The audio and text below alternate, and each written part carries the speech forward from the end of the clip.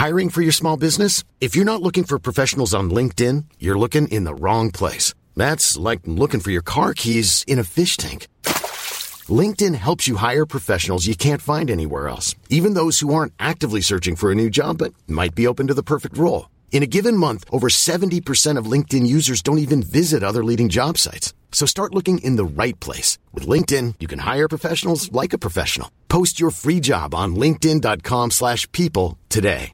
It's that time of the year. Your vacation is coming up. You can already hear the beach waves, feel the warm breeze, relax, and think about work. You really, really want it all to work out while you're away. Monday.com gives you and the team that peace of mind. When all work is on one platform and everyone's in sync, things just flow. Wherever you are, tap the banner to go to Monday.com.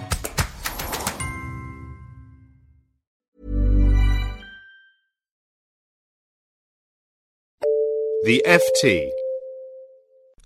Billions of pounds of insurance refunds, why you could claim back your payment protection premiums.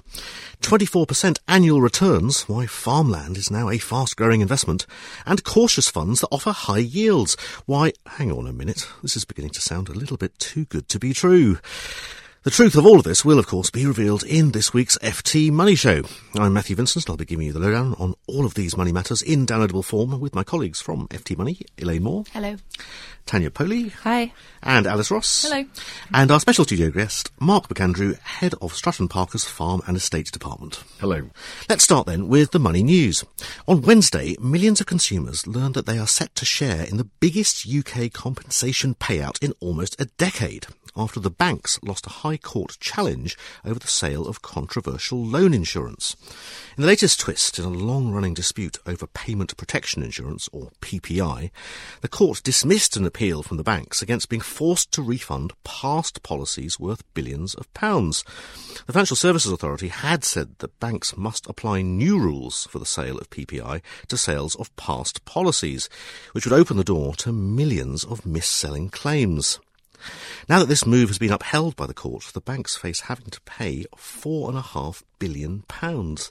So, Elaine, does this finally mark the end of the PPI mis-selling scandal? Unfortunately not. Anybody who can remember what happened with the overdraft bank charges will know that a High Court ruling doesn't mean the end. What happened with bank charges is that went on to a Supreme Court, which then overturned the High Court ruling. So what we're going to have to wait for now is whether the banks gather themselves together and decide to appeal this High Court ruling. They've got 21 days to do that. But presumably this High Court ruling is one step forward. Might be followed by a step back, but it's one step forward for all of those people who were sold these policies when they didn't really need them. Absolutely. This is a massive case. So we think there are about 16 million of these PPI policies that were sold. And so far, 1.5 million consumers have complained about them, and there could be millions more. So at the moment, it's looking quite positive for them. Off the record, a few people that we spoke to yesterday from banks seem to indicate that they might not have the appetite to continue this fight. It's been dragging on for a while. It would continue to go on. It might be another year to be resolved. So could be good. But some banks might just give up and pay up then.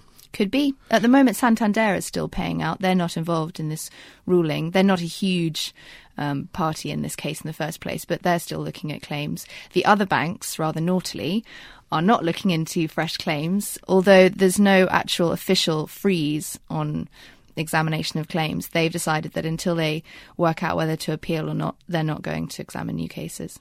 So which banks are we talking about, and what sort of products were people taking out when they were sold these policies? Well, PPI is quite a techie term in the first place, isn't it? But what it means is payment protection insurance. And this was insurance that would be sold to you alongside something like a credit card or a mortgage or other unsecured loan.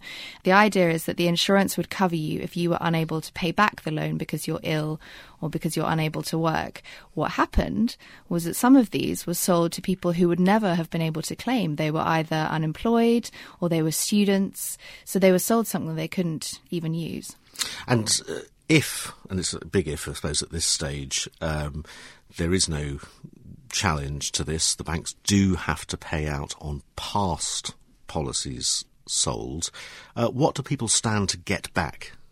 At the moment, the average rebate is about $2,500, but it goes up to about $44,000 somebody was paid back for PPI that was taken out on a mortgage and a credit card and another loan, and it was all wrapped up together. So it could be enormous.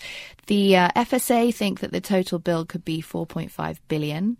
The banks say it could be even more. Analysts have said somewhere between $5 and $8 billion. So this is a lot of money that we're talking about. It certainly is. You mentioned that there have already been millions of complaints made about PPI sales. Is there anything that people need to do at the moment? Should people who haven't made a complaint make a complaint, or just wait until we know exactly what the position is? You actually can still make a complaint to banks because, as I said, there's no official freeze on this. So you would need to just gather up all the information that you've got, when you bought the insurance, how much you bought it for, any phone conversations that you had, whether you thought that the insurance was properly explained to you. This is a crucial piece of information that you'll need to send in. You can then contact the banks. Then you have 8 weeks to wait to see if they respond to you. If they don't, or if you're unhappy with their response, you take it on to the Ombudsman. They say they're getting about 5,000 complaints on PPI every week. So people aren't stopping their complaints at the moment. Yeah, I suppose this week's news is only going to increase that. They expect so. They think there could be millions more. What's really interesting, I think, about this case is that what the FSA wants, though, is for banks to actually get in contact with people who haven't even made a complaint. So they want them to proactively come to you and say, we think you might have been missold a PPI policy. So you might not even have to do anything and get a nice refund. Well, Elaine, thanks very much for that. And for more details of what the court ruling means for payment protection policy holders, you can read Elaine's series of articles on our website at ft.com/money and another one in the money section of this weekend's FT. Still to come on the show, yet another cautionary tale about cautious funds. But first, an alternative form of property investment. If I asked you which asset class had doubled in price in the past 4 years, and you'd not heard the introduction to this week's show, I reckon your first answer would be gold, and you'd be right. But what else would you suggest? No, not copper, not platinum either. In fact, it's something else that involves digging up the ground. It's English agricultural land. Even after appreciating by 100% since 2007, prices are continuing to rise. According to Savills, farmland values in England rose by 2.7% in the first quarter of this year, the largest first quarter increase in arable land prices since 2008. And they're being driven not just by a shortage of supply, but also by strong demand from farmers and from private investors. So, Tanya, how are these gentlemen farmers getting their hands dirty? Well, we're actually seeing quite a big increase in the number of private investors. I guess typically those successful city workers that have decided they want to, spend some time in the country and, get on a tractor and maybe do a bit of clay pigeon shooting as well, looking to buy. I mean, they typically tend to buy farms in the more sort of fashionable counties of, say, like Oxfordshire, Berkshire, Hampshire, Wiltshire, etc. But we also see an interest from farmers and from even European farmers looking to expand their interests actually in the UK. So, Mark, I mean, you're obviously very close to this kind of market. What's actually been driving this kind of interest in farmland? Very simply, a lack of food around the world. In the last 12 months alone, there have been a lot of sort of climate change disasters. Russia closed its borders to the export of wheat. There were floods in Australia, which did considerable damage to their wheat harvest, and the price of food's been going up. There's a shortage of food now. The world is consuming more wheat than it produced in 2010, and that, not surprisingly, has been driving land values up quite quickly. And do we think that this will actually continue? Because obviously we've already seen such a huge decrease over the last 5 years alone. Climate change is obviously incredibly difficult to predict, and I'm not going to sit here and give you a weather forecast, but the other aspect of it is world population growth, and the world is growing at a very fast rate, and we have to produce more food to feed those mouths, and we're not doing that at the moment. And there is more land in the world that can come into production. There are changes to farming systems that can happen, such as embracing genetically modified crops. But even still, we're probably, or the predictions are, we're not going to be able to feed the world with the land we've got by 2050. And that's a fairly frightening thought. Even today, 1 billion people go to bed hungry, and that's a fairly alarming thought. So, yes, land is in the public eye. Food is definitely in the public eye. Food in the supermarket is headline news in the press weekly, and not surprisingly, land in the UK has I suppose, benefited from that. And I mean, what are you forecasting for this year alone? I mean, are we going to see quite a huge rise? Yes, undoubtedly. I mean, this train has started moving and it's not going to stop now.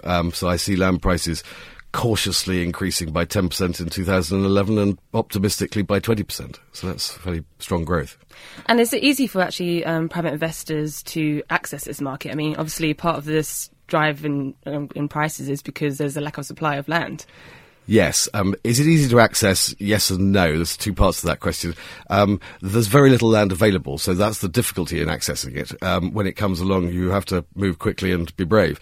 The ease of accessing it is that actually in the UK, our property market is fairly transparent and open to all. In other countries in the world, it's quite difficult to buy land. There are strict regulations about who can and who can't purchase it.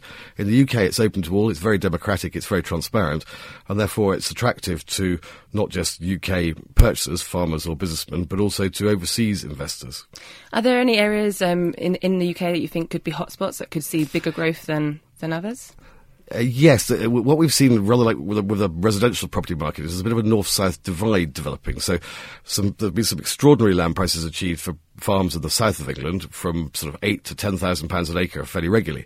Whereas the further north you get, sort of Lincolnshire and north, up to sort of Northumberland and the borders, sticking with England for the moment, land prices drop to sort of £5,000-6,000 an acre for arable land. Why? No particularly good reason. Yes, weather has an influence on productivity of the land, but I think the north looks potentially cheap compared to the south at the moment. Okay, and maybe, I mean, what are the actual risks that maybe investors should consider?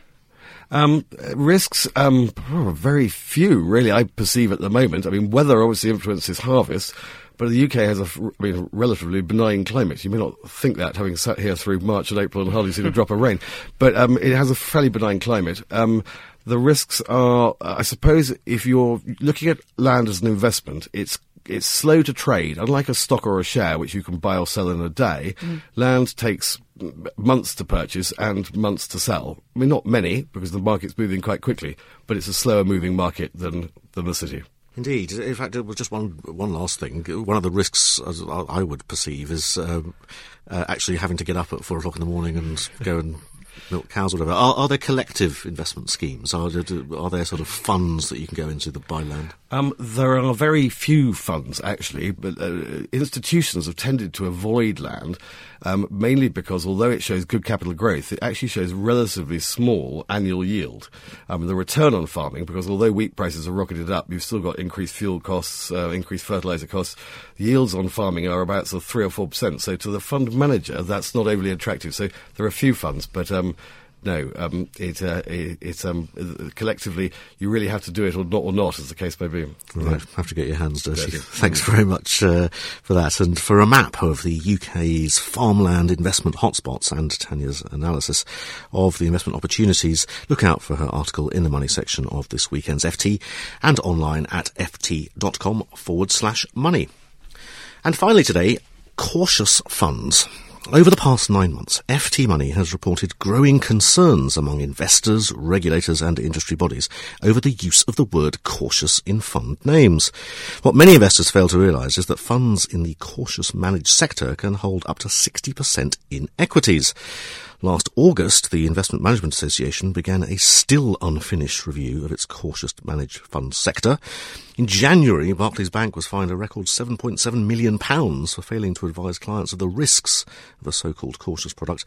And this month, the Association of British Insurers scrapped the name cautious, replacing it with a new label of mixed investment, followed by a statement of how much certain funds hold in equities. But now it emerges that it's not just the equity content of so-called cautious funds that is causing concern. Alice, what's the latest worry with these funds? The latest worry is how much these funds hold in bonds because of the inflation risk that that is posed to bonds if interest rates go up, in which case the prices of bonds would be expected to fall, and of course the income paid by bonds would stay the same and wouldn't go up with inflation, so they wouldn't be as attractive. And what we found is that some cautious funds have, maybe half of their portfolio, if not more than half, in corporate bonds. Half? Yeah. You'd think that these would be they're cautious. They have to be diversified across lots of asset classes. Yeah, I mean, obviously they hold some diversification. Some of that will also be bonds, gilts. Then they have some equities, some property. But I think there is this perception among some fund managers that bonds are still safe. In fact, that's what one fund manager said to me this week. He described bonds as low risk. He said, well, these low risk investments. And I said, well, hang on, low risk on what measure? And the problem is, I think, is that bonds have been historically low risk over the past 10 or 20 years because, they just haven't been that volatile. But if we do enter a period where inflation is really high, then bonds could become a lot more volatile. And the concern is that fund managers are basing, their asset allocation in these kind of multi-asset funds on historic performance and not future expectations. And these are corporate bonds. I'm guessing that these so-called cautious funds are holding. It's not as if they're holding index-linked gilts or something that might be considered a little bit protected against, the difficult environment. Well, some of them will hold index-linked gilts as well, and in fairness, but the corporate bond section will be so much bigger than the index-linked gilt section that you couldn't really expect that to hedge against it very much.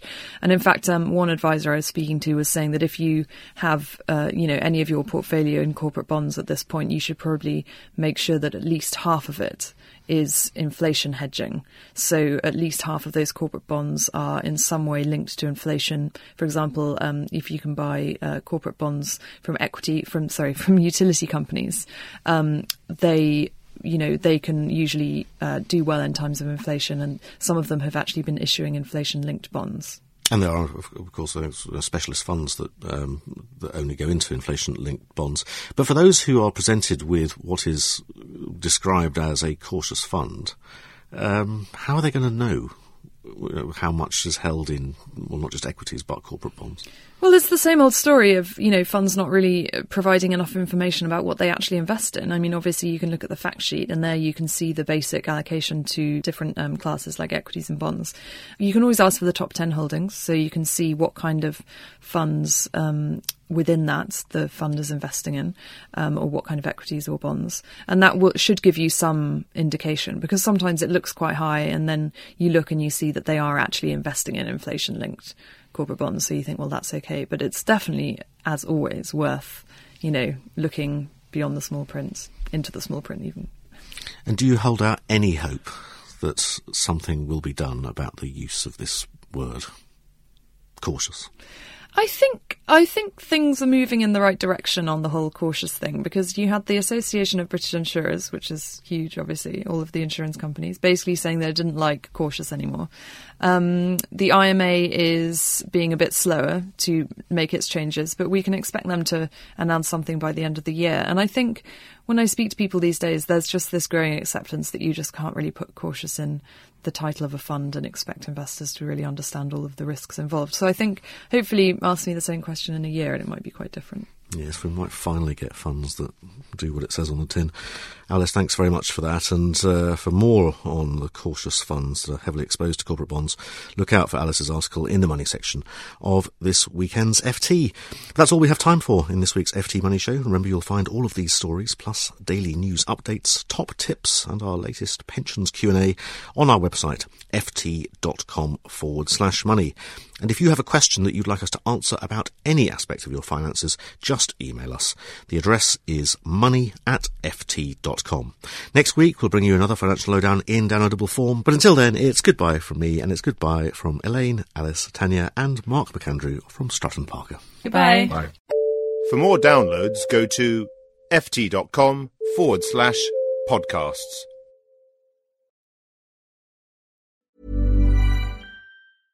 Want flexibility? Take yoga. Want flexibility with your health insurance? Check out United Healthcare Insurance Plans. Underwritten by Golden Rule Insurance Company, they offer flexible, budget-friendly medical, dental, and vision coverage that may be right for you. More at uh1.com. Planning for your next trip?